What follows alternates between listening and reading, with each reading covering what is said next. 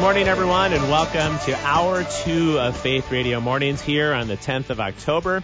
I'm your host for the show, Dr. Peter Kapsner, and I'm sitting alongside producers Logan Roush and Paul Perot in the studio. They do such a great job running the sound and keeping the news flowing every morning for all of us as we talk about relevant news items, special interest topics with guests from around our country, and we'll do so from the Christian perspective of real faith and genuine hope. And certainly our guests will have their opinions. Some of them are going to be more conservative leaning. Some of them will be more liberal leaning, but all of them will be following the same Jesus. And it's important to stay anchored to that, not discipled maybe by Fox News or CNN, but remain followers of Jesus. And one of those people is in studio with me, Bill English, right now of BibleandBusiness.com. He is our regular Wednesday guest on Faith Radio Mornings at this time. And I know you love to chat with Bill when you have the opportunity as well. So he is here and available if you want to text or call the studio at 877-933-2484, and Bill is certainly willing to take any questions you might have about business, about your vocation,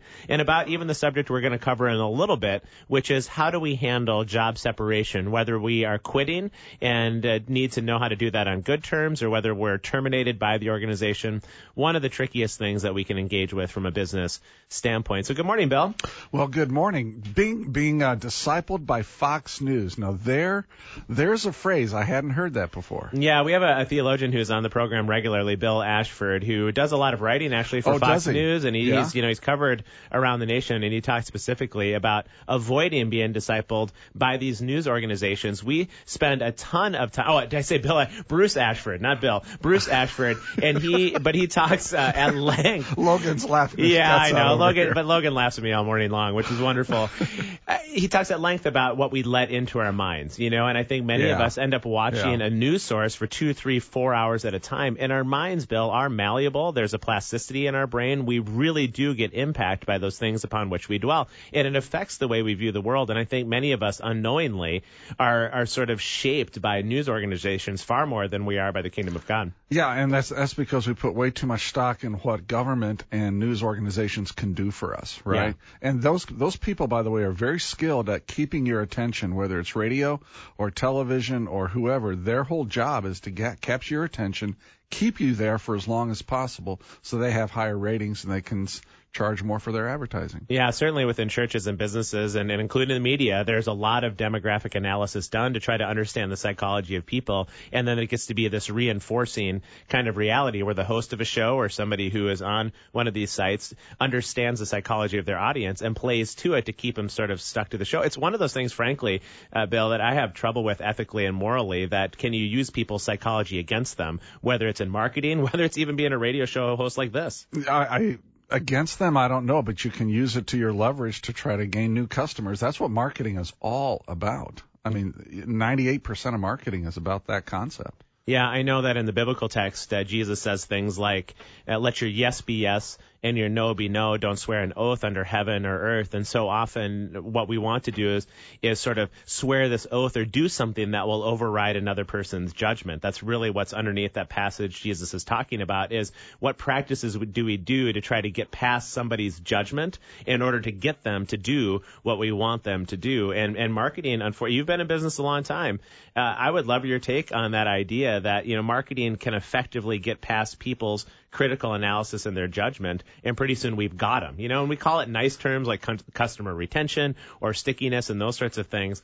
I'd be curious your thoughts. Can marketing ever truly be ethical if we're getting past people's judgment? Well, yeah, what goes through my mind when you were saying this, because I've never thought about it from this angle, is losing control. Do we lose control of our ability to make volitional choices? Right? Absolutely. And so if we're leading somebody to a place where they really don't have a volitional choice, then that probably is sin on our part. And I don't know where that line is. That would be a very fuzzy gray line. How much of marketing does that? I don't know. Do you put a pretty girl next to a car? Are you looking at the car or the girl, right? That's exactly it. How much of our marketing is built around really the base instincts that we have, either fear or wanting to be accepted through sexuality, or, you can probably name a couple others. Satisfaction probably would be a third one. Convenience or comfort would be a fourth one. You got to really be careful as a Christian in your marketing. I do think it's possible to be done. But you don't want to embellish. You don't want to extend that too far, and you need to be very careful about what you're saying. Well, it's certainly an important conversation, and maybe we can cover that segment sometime in our segment on BibleandBusiness.com about what it means to be marketed to and not letting some of these news organizations shape our thinking so much. Sure. That's Bill English of BibleandBusiness.com. And Bill, when we come back, we'll cover a little bit about your trip to Israel coming up here. I know we're very excited about that. And then we'll talk specifically about how we can gracefully handle the separation process when we have to leave an organization. So lots more to come with Bill English here from BibleandBusiness.com.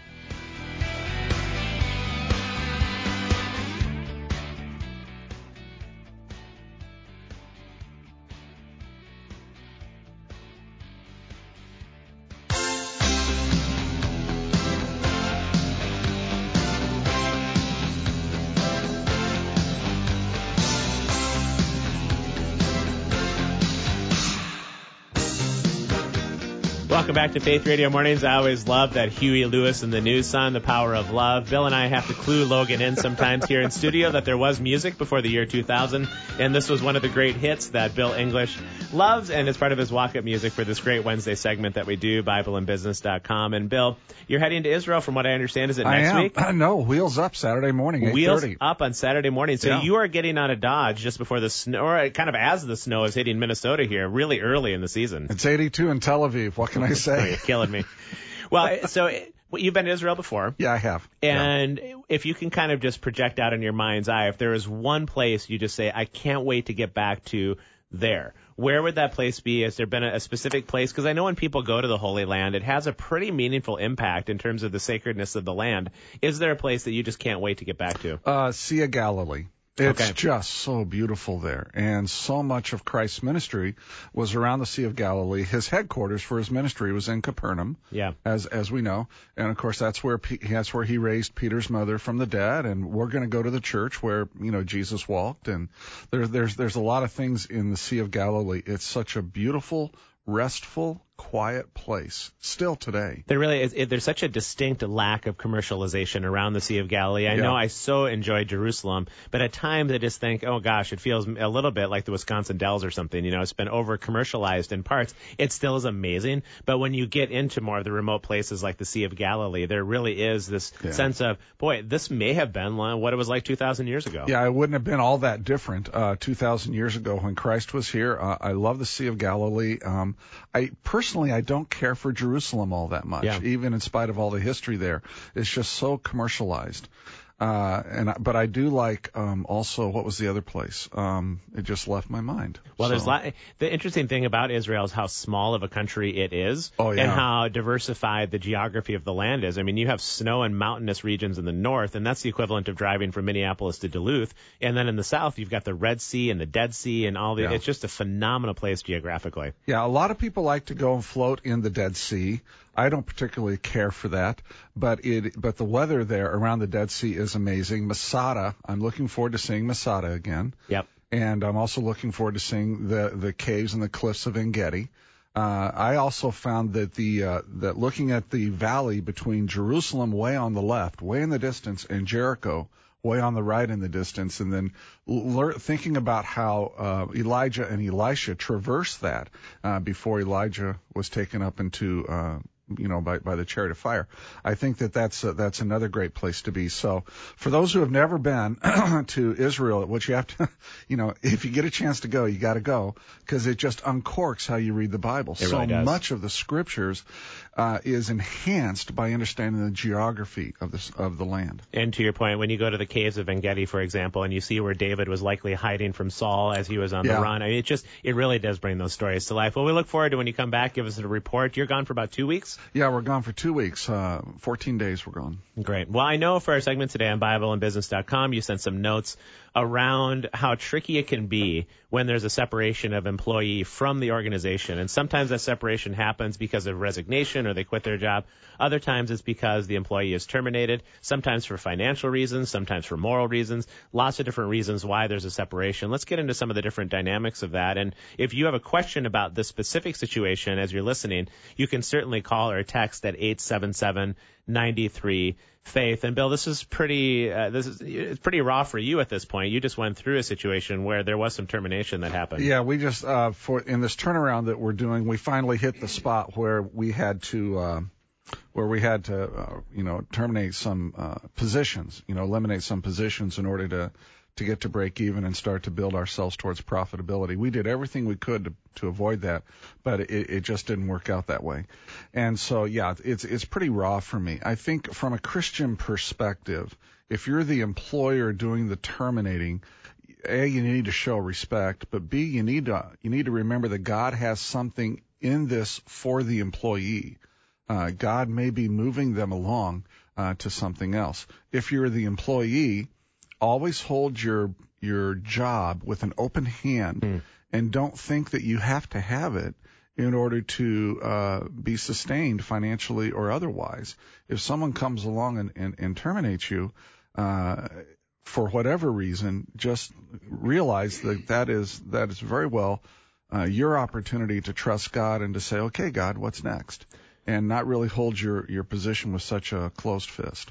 And as you went through this termination process here recently, did you get a sense when employees come in the room that there's kind of that and they sort of sense that it's coming? So what are I've got to believe the first maybe even minute of that conversation is some of the most important part of that conversation, or how does that go for you, Bill? What I figure is that within 30 to 45 seconds, their emotions are through the roof, and whatever I say after that, they're not going to hear. Yeah, it's just they're not going to process it. So I'm very clear. In this instance, I said this is strictly a financial decision. This is not performance related.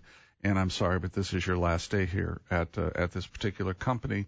And then our HR director took over and started to talk about, the various exit elements that HR has to talk about. I hate those days. Yeah. I've done that several times. I've laid off a number of people. I hate it every time. It takes me the whole weekend. I literally went home, and on Saturday I slept most of the day, and on Sunday I slept a good part of the day, except during the Vikings win over the Eagles. That was fun. I was kind of depressed. Yeah. Friday night and Saturday and a good part of Sunday. Those are hard things. You get in, you have to be clear, to the point, get out. There is no good way to do this. There is no way to do this without some people feeling like you just slapped them in the face, or some people feeling like you were just totally disrespectful. Why didn't you do it this way? Why didn't you do it that way? It doesn't really matter how you do it. It's not going to come across well. And I suspect you see a range of emotions in those moments. There was quite a few employees from what I understand this time around, and I've got to believe you see anger, you see sadness, you see a range of things, and boy, it's got to just be so difficult. People's true colors come out, and some people get real mad. Some people are very accusatory towards you, and yet I had some people who are crying and saying, I know how hard this is for you, Bill. And your heart just goes out to them because they have such good hearts. They're really good people, and you don't want to let them go, but you don't have a choice. Well, and I would think in those moments how people respond can actually set a pathway in the future in terms of not burning bridges organizationally in any situation. I'd love to talk. We'll take a short break. I'd love to talk with you about that topic when we come back, is whether you've been terminated or whether you're choosing to leave an organization, how you do it well so that bridges aren't burned relative to the future. So more to come with Bill English here from BibleandBusiness.com.